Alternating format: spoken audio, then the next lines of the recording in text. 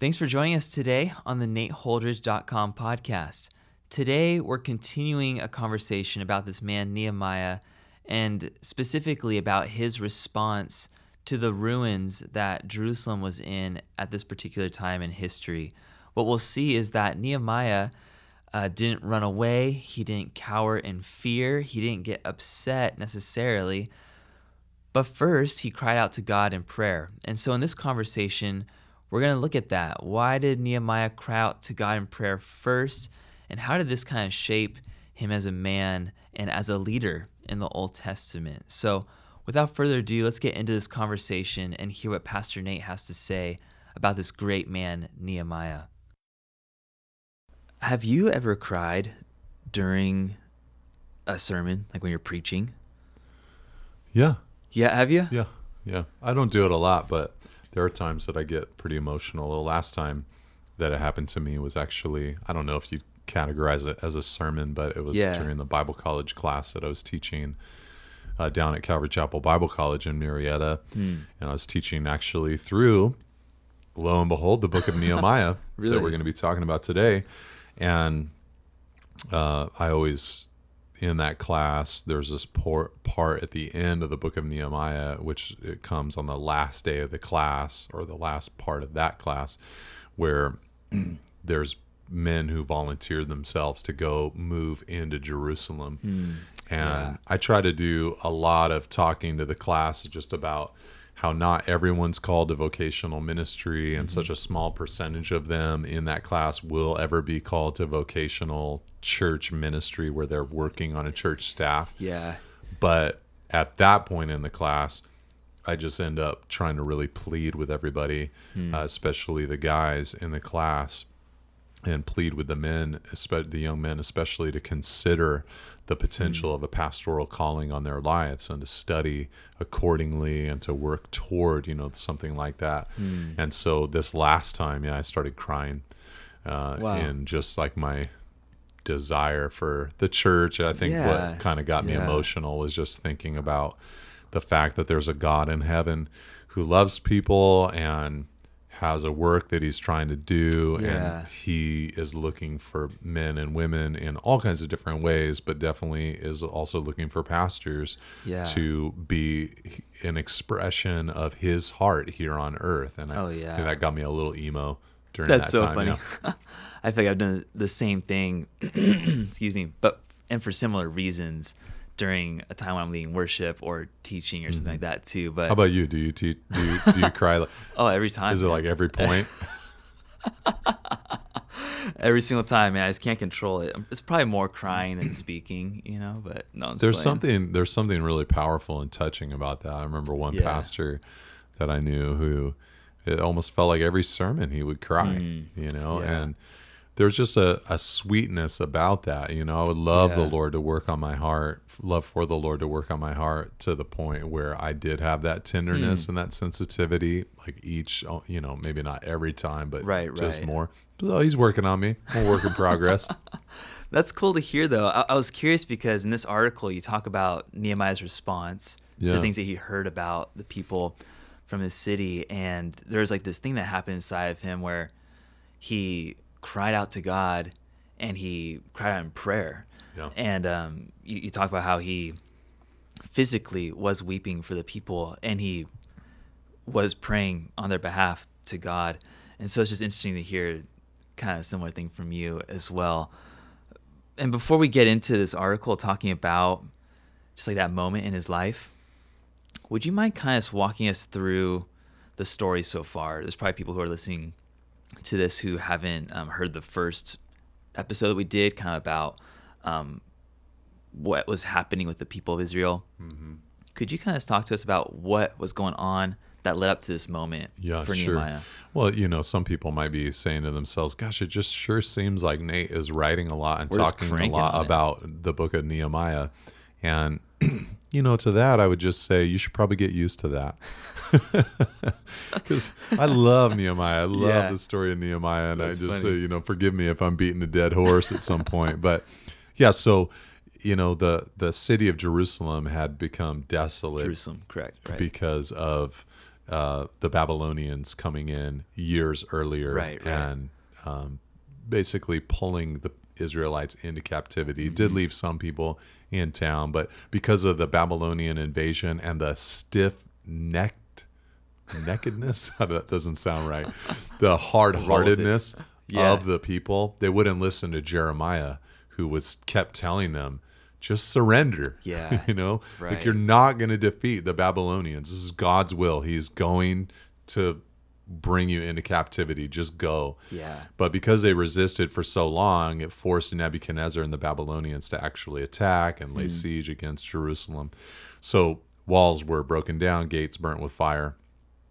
And, 70 plus years later, that was still the case. Yeah. In kind of a ruinous town, not that there weren't people that were, loosely populating the area.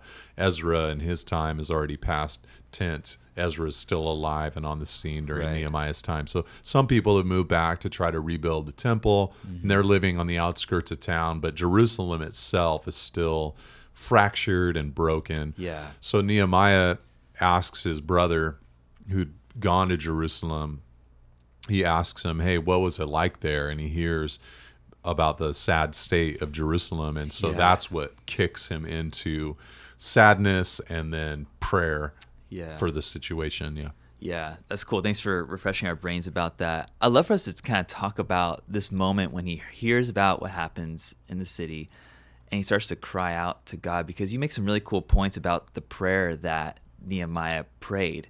So if you're down for it, I'd love just to talk to you kind of like the three things that you laid out in the prayer. The first was that you talked about who Nehemiah prayed to. And this was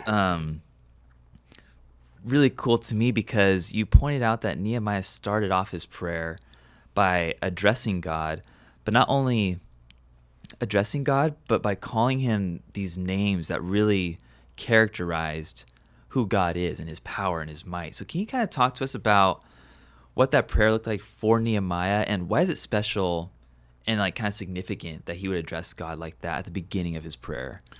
Yeah, so the big thing is he said, the Lord God of heaven. Yeah. And that's actually a title for God, or a name for God, that although you'd find it in the rest of the Old Testament, it was more common in the post-exilic literature. And so what that means is, after the exile in Babylon, the prophets and guys like Nehemiah would refer to him as the Lord God of heaven.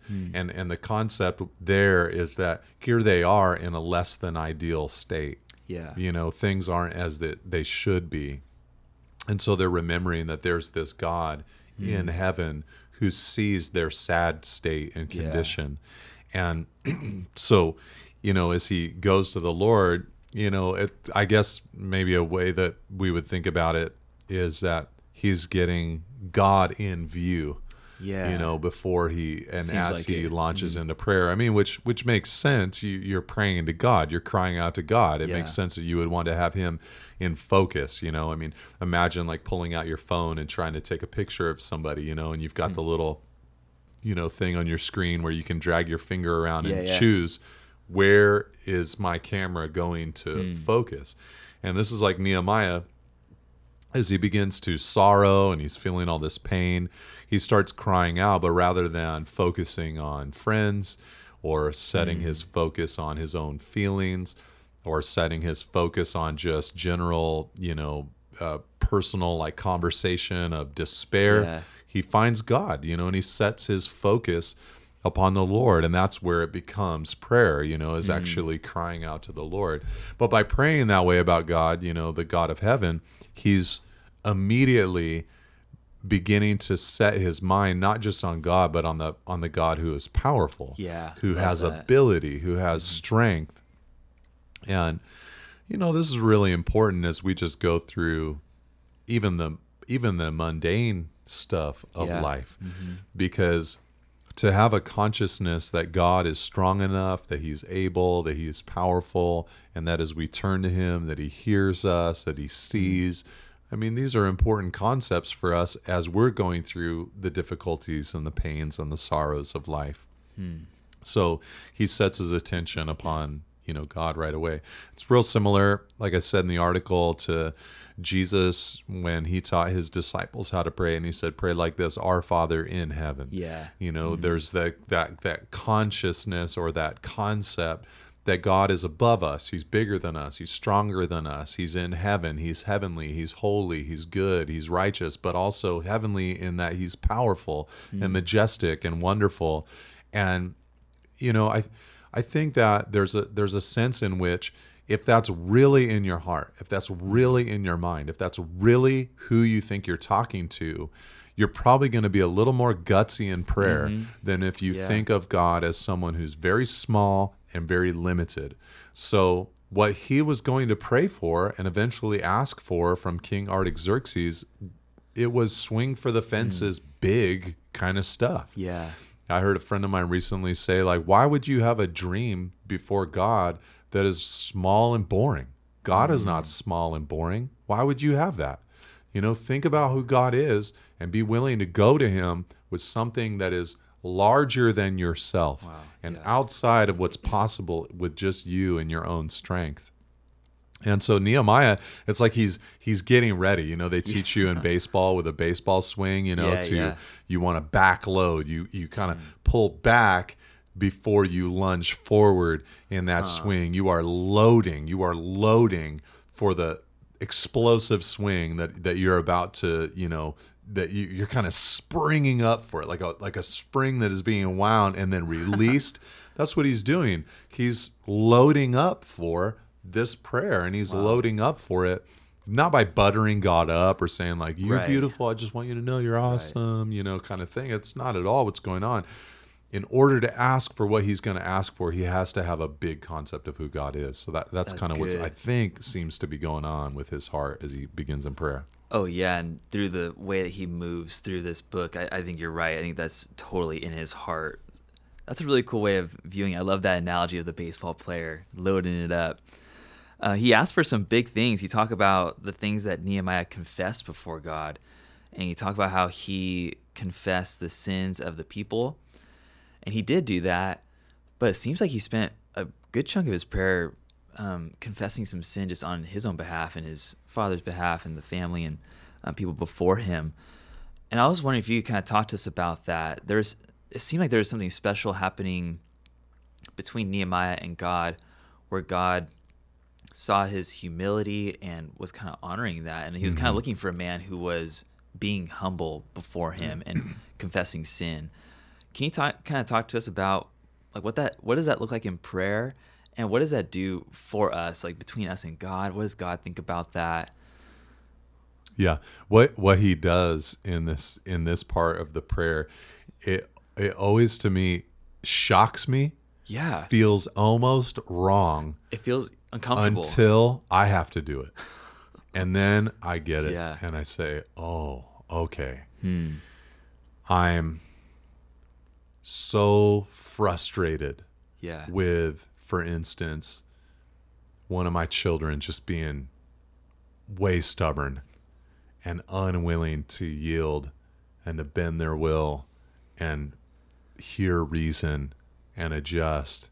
And then as I pray, I start finding out that I need to confess to the Lord for the way that I haven't been open to him and his leadership in my life, and how I have been stubborn and unwilling to bend my will to him. I, will cry out to the Lord for some injustice or some pocket of pain in our community that I see. And then the Lord, as I am kind of thinking about those who are oppressing or ignoring, I begin to discover, I ignore and I oppress. And so I think there's a sense in which it feels so weird, You read about that Daniel does a similar kind of thing. All these guys, they do this thing where it's like, it's not your fault, man. Like, you didn't do it.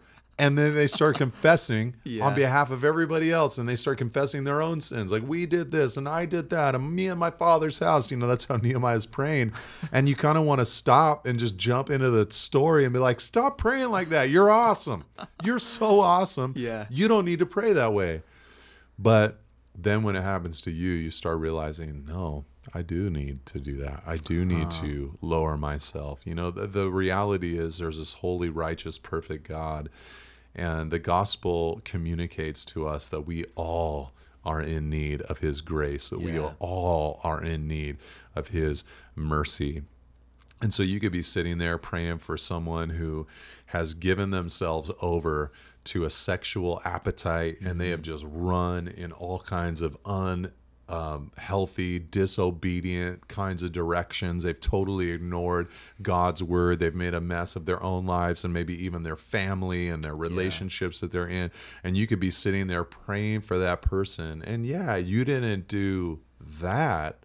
But if you're honest before the Lord, you'll know that you're capable and that even in the quiet of your own heart, you can feel that temptation pulling upon you. And to go to the Lord and to be able to say, Lord, I know that there's a thing in there. I pray that you forgive me, cleanse me, wash me. So this is beautiful. It's just confession, that Nehemiah is giving unto God. You kind of close out the article by talking about how Nehemiah remembered about God, about God's character. And this is always something that's pretty fascinating to me about prayer, especially when you look in the Old Testament, some of these guys who are praying, they start to pray to God about who he is and just remembering his grace and his mercy and his forgiveness. But I think that for some of us, maybe it's just like a cultural thing. I think that we oftentimes approach prayer and we just kind of ask God for a lot of things, and it's natural. I think God wants us to ask him for things. He wants us to offload things onto him. But it's hard for us to kind of pray about who God is. And so I was wondering, we haven't read the scripture or anything like that, but could you kind of talk to us about how Nehemiah did that? What did that look like to remember God's character in prayer? Yeah. And if you have any thoughts about just how we can kind of incorporate that into our prayer lives as well. Yeah, sure. The reality is, if you know who God is, you'll know what to pray for. If you don't know who God is, you have no clue what to pray for. The more you know who God is, the more you know what to pray for. So Nehemiah, he knew who God was. And so he started talking to God about the covenants that God had made with the people of Israel. By knowing that about God and in a sense praying that back to God, it's not like God forgot the covenants. Right. But Nehemiah, what he's going to be praying for is a return of God's people, a reinvigorating of God's people, a reestablishing of Jerusalem. And in order for him to pray that way, he had to get in touch with who God is. God is the one, you're the one who made a covenant with Abraham, Isaac, and Jacob. And he's reminding God of the covenant, but more so he's reminding himself in prayer of the God who made those covenants, so that he knows what to pray for. So, if God to a person is just a genie in the bottle, then, and you're praying to him without any consciousness of who he is, then it's God, give me a Ferrari. God, give me more money. God, give me the promotion. It's just a gimme, kind of prayer life. But when you know who God is, and we mostly know God by looking to the cross. So when you look to the cross of Christ and you realize, why did he do that? Because God desires that none would perish, but that all would have everlasting life. So, man, I'm going to pray about that. This is who you are. Here's the community that I'm living in. So I want to pray for the church. I want to pray for evangelism. I want to pray for the gospel to spread. I want to pray for the people in my life who don't know you, that their hearts would be softened before you. By starting with who God is, you begin to know more what to pray for. As you look into your own life and heart, your own character, and it's not necessarily that you're just to kind of look and say what kind of person would I like to be, and I'm just going to pray about that I be able to be that kind of person, God, make me powerful. I want to be dynamic or confident or something like that. But you look at who God is. God, you're loving. I want to have more of that. God, you're holy. I want to be more clean and righteous and holy. God, you're so patient. I wanted to be patient. As you learn about who God is, you know more and more how to pray for yourself. So Nehemiah, he just knew who God was. And by knowing who God is, he got a bigger clue on how to pray. Yeah. You look at maybe like a structure that you're in, maybe like a school system or something like that. And the temptation is just to pray for every person in authority that they would get out of your way. Rather than realizing that there's a God who, loves those people, cares about those people. And so, you're praying for them from that vantage point, but also, that God is able to take all the stuff of your life and use it together for your good and his glory. Yeah, that's good. And as you realize that about God, that truth about God, then you're praying for those people in a different kind of light. Like, that person might be hard for me, Lord. I'm having a difficult time with them. Give me patience to be able to deal with that. But I pray that you'd use this, in my life. So again, I keep saying it, but the more that you know who God is, the more you'll know what to pray for. I love that. It's a great, succinct way of saying it. It's really good. Kind of closing this out, Nate, how would you encourage someone to kind of cultivate this kind of prayer life before God? It seems like Nehemiah, it was just like inside of him to pray like this. It was such a deep response. It seems like it was just like so like guttural in a sense, like that. It was just his first thing. He had his cry out to God. Yeah. So how do we kind of cultivate this in our lives? Yeah, I don't know. Yeah. And I'm being really honest about that in a sense. In a sense, I don't know. I don't know how to give this to someone, to be honest. I know how to describe it. I know how to give advice about it. Try this, try that. I know how to say all those kind of things, but I know that I cannot put the fear of the Lord in anybody's heart. And that is where a prayer life comes from. Right. That's where that urgency comes from. This sense that I cannot do this alone. I need the strength of God. I need the help of God. The sense that, even after the trial has abated, I still am desperate for God. That's just the kind of thing that, I don't know how to give that to somebody. I don't know how to put that in somebody. That's only the Lord, the Holy Spirit that can drive that into someone's heart.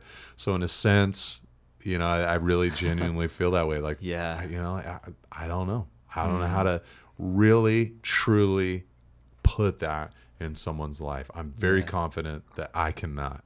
Yeah. God must do that in you and for you. But here's another thing that I believe. I believe that where your treasure is, there will your heart be also. Jesus said that. Yeah. I believe that as you stretch out your life, God will meet you there. He clearly wants us to be a people of prayer. The man with the withered hand, when Jesus said, stretch out your hand, could have just said, I don't know how to do that. I don't get it. I've never been able to do that. Right. I've tried before. He could have said all those things and he could have still had a withered hand. But he stretched his hand out, and as his hand went out, the power of Christ met him. Peter could have said, I can't walk on water. You're doing it. I can't do it. But instead he said, if that's you, call me out of the boat and I will walk. I will come to you. Paul said it to the Philippian church. He said, work out your own salvation with fear and trembling. Yeah. But that as you do that, God will actually enable you. As you're stretching out your faith, his power will meet you in that moment. So I don't understand exactly how that works or how that looks, but I'm just confident to be able to say, I know I can't do it. I know I can't put that in you. I know that I haven't even been able to put that in myself. But I do also know that the little bit that we give, the 5 loaves and the 2 fish that we have, the little part of us that steps out and says, I'm going to carve out 15 minutes. I'm going to carve out 30 minutes. I'm going to pray to God. I'm going to cry out to God. I'm going to pour out my heart to him. If we make that commitment, if we show up in prayer, I just have to believe that there is a God in heaven who by his Spirit will propel you forward in the years to come. His power can meet you in that moment. At some point, we got to believe that God's alive.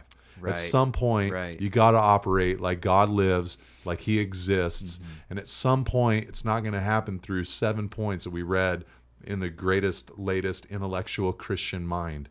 At some point, it comes down to God's real. He's there for me. I got to stretch myself out before him and pray. And, when Nehemiah did this, it lasted for a while. He prayed on this first day. It's recorded for us in Nehemiah 1, but took a few months before he actually got to meet with Artaxerxes. Right. And that was a time for that prayer to not be the same prayer with the same energy, but to just kind of percolate over time. And he just kept praying. He kept praying. He kept praying. I read recently E.M. Bounds in a book on prayer. He talked about how, when you're praying by faith, you're praying with the understanding that your prayer is not going to be honored immediately at all times. I was just talking to a guy actually a few minutes ago who said, like, it was the craziest thing. I needed a car. I prayed that the Lord would give me a car, and then like an hour later, I got a ride from a guy who said, I want to give you a car. Wow. But the reason we marvel at that is because we understand that's not normative. Yeah, right. Normally, the way that it works is there is a gap between our initial prayer and when that prayer is honored or answered and is evident to us. There's a spiritual war that we're in. We got to remember that. And E.M. Bounds, the point that he made, he just said, faith, it's the thing in the Christian that causes them to say, this is the metal of the prayer that I'm praying. This is the guts of the prayer that I'm praying. I'm expecting that there's going to be delay. I'm expecting there's going to be quiet. Wow. I'm expecting that there's going to be times where I don't understand what's going on. But still, I will pray to the Lord. I will trust in the Lord. I will have faith in the Lord. So, it's called the shield of faith for a reason, like you have to believe that the Lord is working for you and on your behalf. So that's really important, as we cry out to the Lord, to just continue to believe and trust that, God's going to meet us, that he's able. All right. Thanks for joining us in this conversation about Nehemiah's response. If you'd like to hear or look through any of Pastor Nate's resources or articles or past podcasts, please go to nateholdridge.com. All of his info is there. The resources are accessible there. And we pray that those are really helpful for you in your Christian life and development. So with that, have a great day. We'll see you next week with a brand new episode here on the nateholdridge.com podcast. God bless you.